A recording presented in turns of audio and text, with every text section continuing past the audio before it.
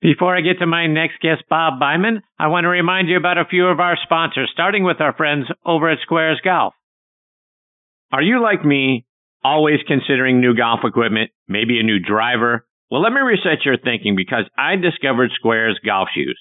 The patented square toe provides balance, stability, and a wider base for increased connection to the ground, effectively increasing your swing speed by 2.2 miles per hour and an average of 9 yards of distance. Independent testing proves it. That's right. It's proven in science. Go to squares.com. That's SQAIRZ.com and get Squares 30-day money-back guarantee.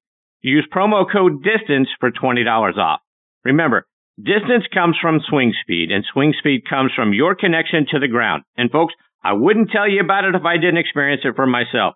I've never felt more stable in my golf swing, which allows me to swing faster and launch it further. Squares, the distance golf shoe.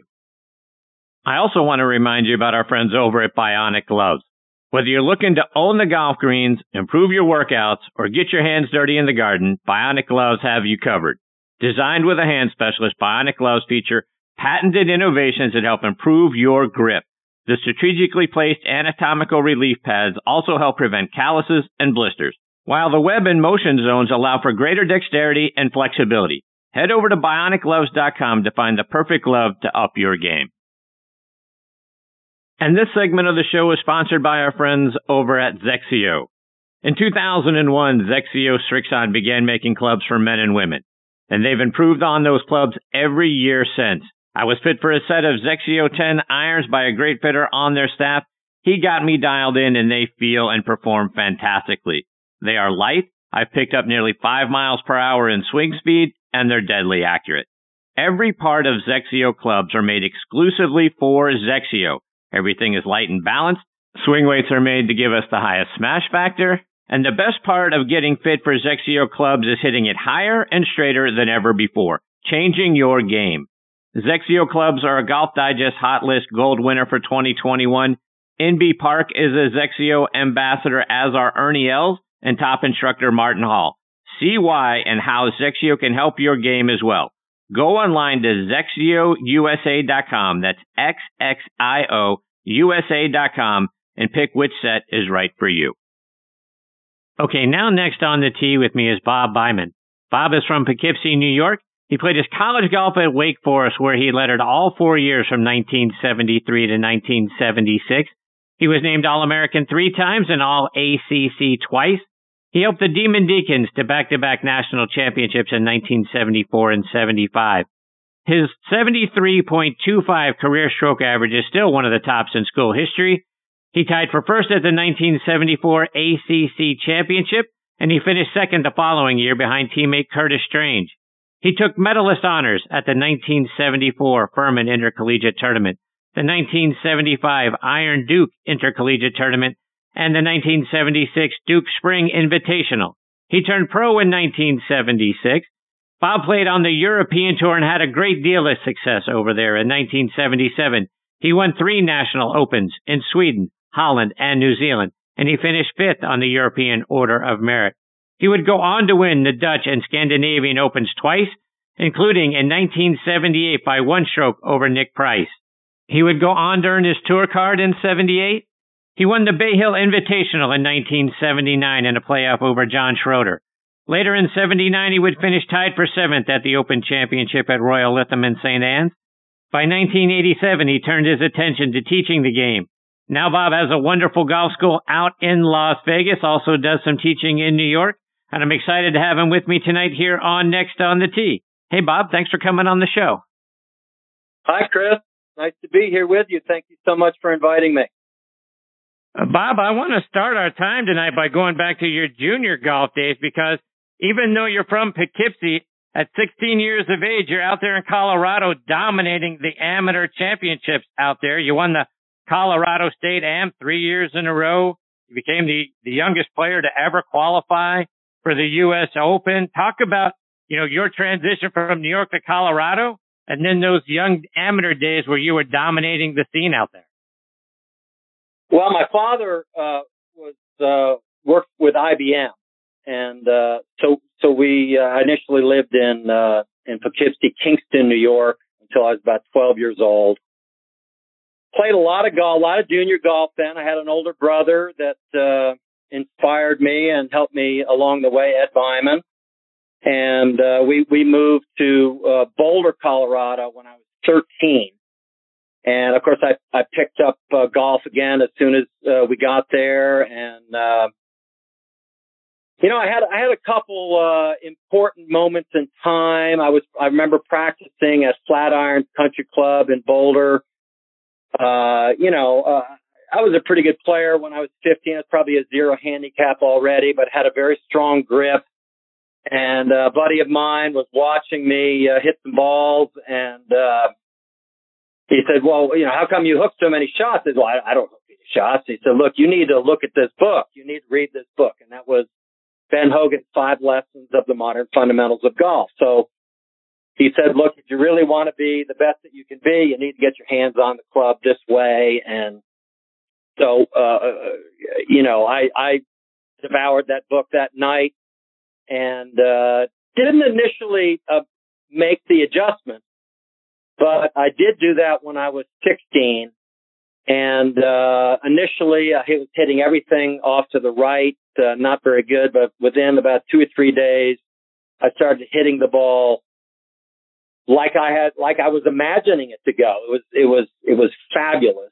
And that is really what led me to be able to separate myself from the other junior and amateur golfers in the state when I was 16 years old. That was 1971. And kept going, just kept improving. You mentioned I qualified for the U.S. Open that next year when I was 17, played at Pebble Beach. And just one of the greatest experiences of my life. That as you go through this stuff, one thing leads to another. Played with Arnold Palmer in a practice round there. And I remember double bogeying the first hole. I was I think the most nervous I've ever been in golf on the first tee. It was unbelievable. And I double bogeyed the first hole and then never missed another fairway and never missed a green. It was about 55 degrees. The wind was blowing 15 miles an hour. One of the greatest 17 holes I've ever played in my life. I made about a 20-footer the last hole, and Arnold's looking over at me, and he's clapping for me. He stopped me afterwards and said, you young man, I like what you're doing. You should consider going to Wake Forest. And that's really the thing that opened that idea up to me. And then, of course, I talked with the great Jesse Haddock, the coach there, and that kind of sealed the deal. So that kind of brings me up into college days. So I got to ask you, right? I mean, you're out in Colorado, and I certainly, if Arnold Palmer says to you, you need to go to Wake Forest, well, you need to go to Wake Forest. But I have to imagine, having had such a successful amateur career, you had to have college coaches knocking down your door. Was it really Mr. Palmer? That was very, very influential to me. I had won the U.S. Junior when I was 17. I think that year, 1972, I think I played in 13 tournaments. I think I won at least 10 or 11 of them. The only ones I didn't win were the U.S. Open, the U.S. Amateur, and I think the Colorado Open. I mean, it was a great season, and I played a lot as a pro, but the game was never as simple and easy for me as a pro as it was during that 1 year in high school. So.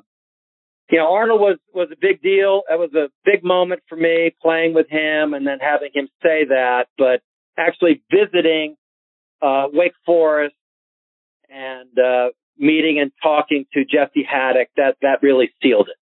I had lots of offers. I think I was the number one recruited guy in the country at that point.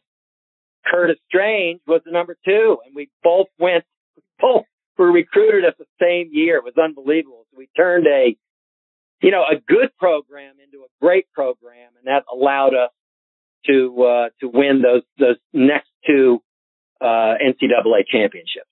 It was great time to be at Wake Forest for sure. Yeah, and as I was doing the research, that 75 team that you guys had is touted as the best college team ever, according to Golf World magazine. I mean, you guys won that second national championship by 33 strokes over Oklahoma State. So it was much closer going into the final round. I think you guys had about a 6-stroke lead going into that final round and then put on a clinic. And you and Curtis and you had Jay Haas and David Thor leading the team, and Jay would win the individual national championship, but Curtis finished third. You finished fourth. Talk about that team. Yeah, we had a fabulous team. I went to school. I was not healthy when I went to school. My elbow was bothering me a bit, but I got to play with Curtis a number of times when he was a freshman. I was a freshman, and he was the most fundamentally sound player as a junior that I'd ever seen. It was incredible how this young fella drove the ball and was able to hit long irons. I'd never seen anything like it. And of course, he won the NCAA individual championship as a freshman, and then that led us into the next year where Jay Haas started to exert his talent, and all of us wanted to win that NCAA, not just for the team, but individually. So we had a bunch of guys that last day that three out of us had a great chance to win the event individually, and because of that, I think that's why we just moved past everybody.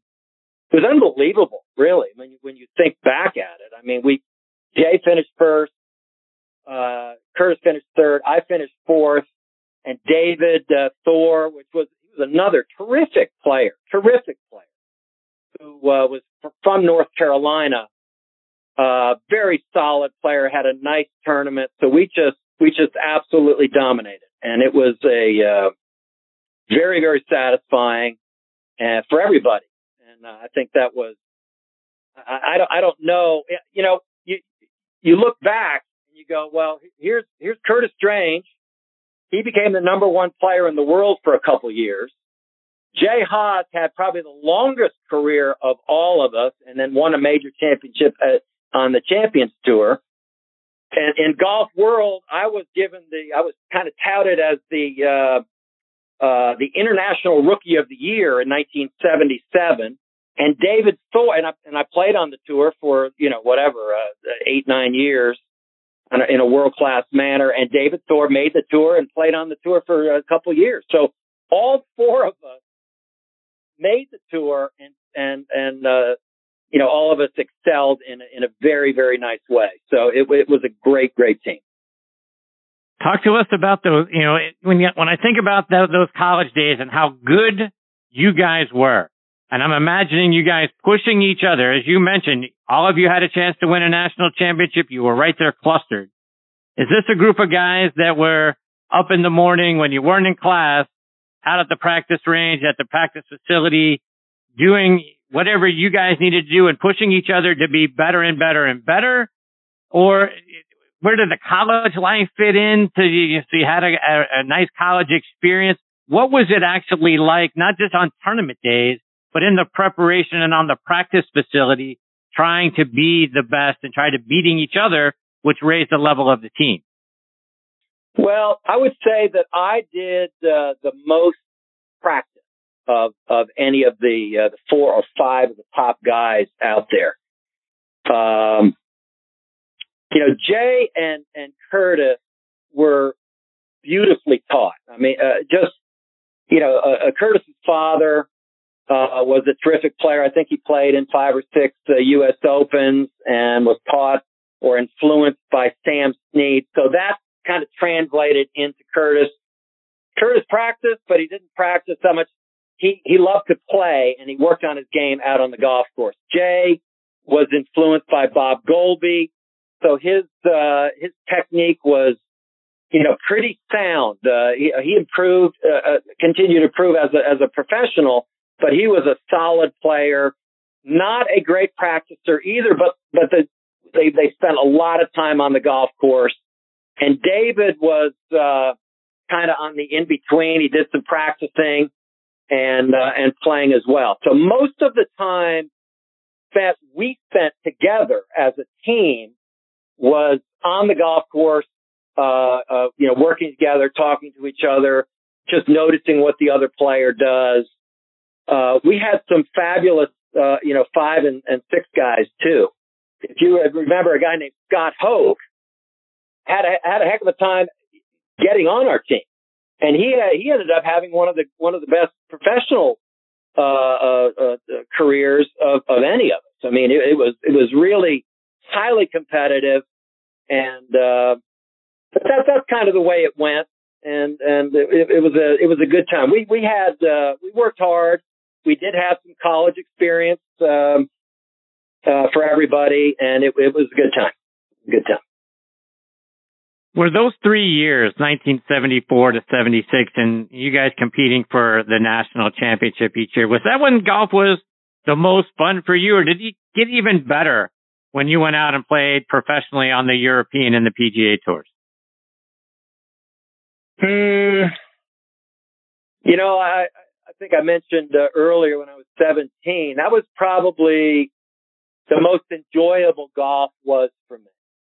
Because, I didn't know everything about how to play the game, but I was able to hit the shots that were in my mind more often than probably any other time. I had to find out other ways to play the game as a pro because my technique, I was not taught particularly well.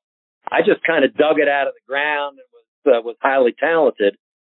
So, I had to figure out how to curve the ball and be a shot maker and have a great, let's say inside of a 120 game and a, highly competitive attitude.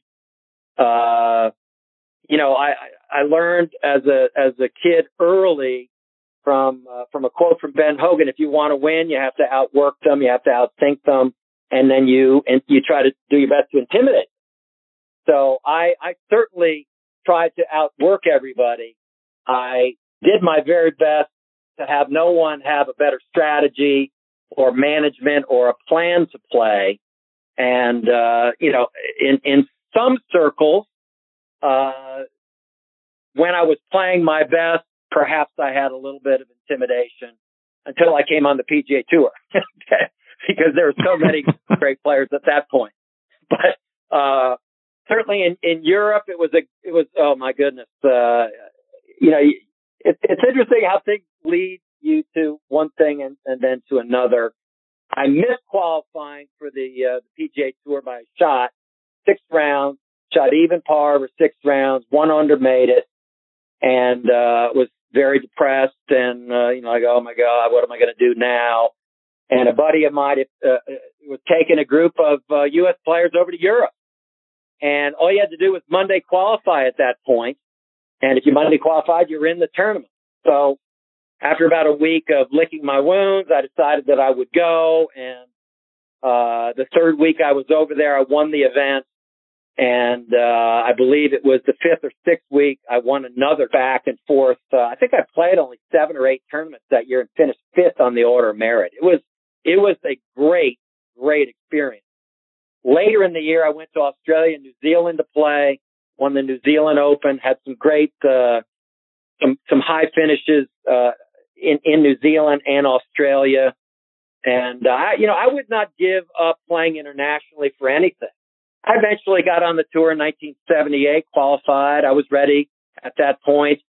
And then my 13th tournament, I won on the PGA Tour at the inaugural Bay Hill Classic. Yeah.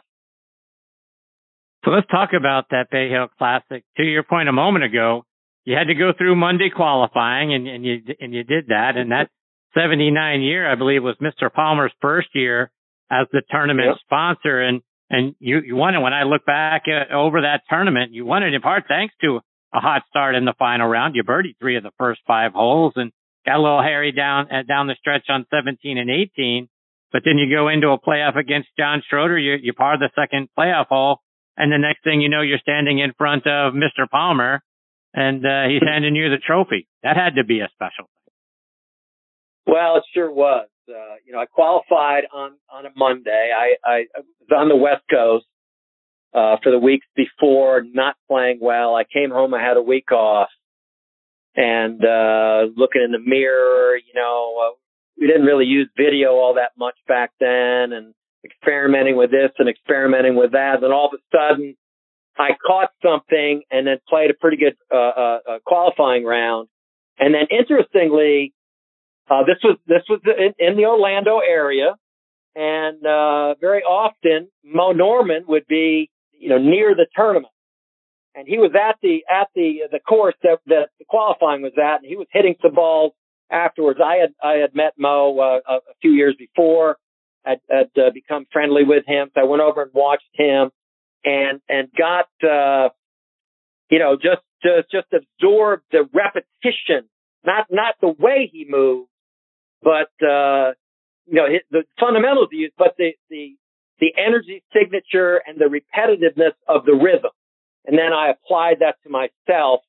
And with the thing that I had learned the week before about what I had been doing in my swing, it all came together, and I was super confident going into that event. Actually played with Curtis and Jay and my brother Ed in the practice round. That was the best round I played the entire week. And and then played pretty darn well, through I would say 70 holes. And then the 71st hole, that 17th hole, wow, that was something. The par 3 there over the water, over the bunkers. My legs got as heavy as they had ever been. I had never experienced that before. Hit the ball a little bit in the heel, came up in the bunker, hit it up about 3 feet, missed the putt. And that kind of jolted me back into, let's get this done kind of thing. Now, I bogeyed the last hole, but that actually prepared me for the playoff. The first playoff hole, I hit a good drive, hit maybe one of the best iron shots I've ever hit in my life. Almost holed it, went about 8 feet by, left the putt on the lip. Hit a good drive on the next hole, hit it up about 35 feet to the right of the hole. The pin's on the front left. And John Schroeder did not hit a good second shot, chipped it up about 6 feet. I hit my 35, 40-footer up about 6 inches, tapped it in, and he missed it on the left. And that was it. I won the event. It was I'm talking about it, and I can still my body can still feel what I was experiencing at that time. It's fabulous. Great. Bob, a couple more before I let you go. And I want to talk about your experiences at the Open Championship in 78 and 79. That 78 year, you finished tied for 17th. The event was played at St. Andrews. That would be a year that Jack Nicklaus won, but it was a veritable who's who of golf legends around the top of the leaderboard throughout all 4 rounds. What was it like for you being in the mix there? Well, that was my first introduction to being, I would say, close to, at least having an outside chance to win. I played with Seve Ballesteros, who had become a great competitor of mine, but a friend as well. We played the last round together. And I was 2 under, I believe, through 9 or 10. And at that point, I think 5 under was leading. So I figured, man, if I could, find a way to make a couple birdies coming in the end, maybe I could get in the mix. Of course, 18 was downwind at that point. You're always thinking you can make a birdie there. So I'll tell you what, that first experience was, just a little bit too much for my nervous system to handle. At that point, I had not imagined and prepared for some of the things that my body and my mind were experiencing. I think I shot 2 over on the last 9, played pretty solidly, but missed a shot here and there and finished even par for the event. And that kind of led me into 1979. I was playing a little bit better in 1979 than in 1978, although I was not playing as well as I was at the Bay Hill, like 3 months before. So I was confident, but there was still, if I could figure out just that one little thing, I might be able to find a way. So the last 9 of the last day, this is Royal Lytham in St. Anne's, I was right there. I birdied the 13th hole. I think I got back to maybe 1 over for the event. I think Jack was even, and against Seve, Ballesteros, I think, was 2 under at that point. So I was right there. The wind was blowing about 30, and I continued to hit good drives. Had trouble with the irons coming in, and just was not able to finish strongly, and finished 7th there from being 3rd. So I was, you look back and you go, wow, I finished 7th. That's really, really good. But I was 3rd by myself at a moment in time there. So I was very disappointed, and how that happened. But looking back, it's like, wow, you finished 7th at the British Open. That's pretty good. So. Yeah, it is. Oh. Bob, let everybody know what you're doing now, teaching the game in your golf school. Yes, sir. I've, of course, as you mentioned, I played on the tour for a long time, and teaching a little bit, 1985, and then in full, that became my business in 1987. Taught all over the world in different locations around, but now my business is in Las Vegas. I teach at the TPC Las Vegas, and we specialize in one-on-one golf schools, but we can handle any size group and any goal that any golfer has for themselves. With my competitive experience and my teaching and coaching over decades, give me that expertise. I feel like, I give as good as or better than anybody in the world today as a coach or a teacher. So you can find me at bobbymangolf.com or go to golfschool.com. Well, Bob, it has been a thrill having you as part of the show tonight. I feel like we probably just scratched the surface on being able to tap into, particularly on the teaching side. I hope you'll come back and do it again sometime. Oh, I would love to, Chris. That would be great. I appreciate it very much. It's I've listened to a number of your podcasts now, and very, very impressed. And you're just a great guy, and I appreciate you giving me the time to be with you tonight. Well, certainly glad to have had you here, and thank you very much for that. Stay safe, Bob. All the best to you and your family. I look forward to catching up with you again soon. See you, Bob. That's the great Bob Byman, and I tell you what, folks, what a tremendous college career. Obviously, back-to-back national championships, and a guy that was right at the top of the college game, and then obviously at the amateur level, and then transitioned that over to the PGA Tour and over in Europe, where he won, like I say, several national championships. A great player, and now a great instructor. So next time we get him back, we'll start to pick his brain a little bit more on the teaching side. But you can see the pedigree he has behind him and what a wonderful golfer he has been.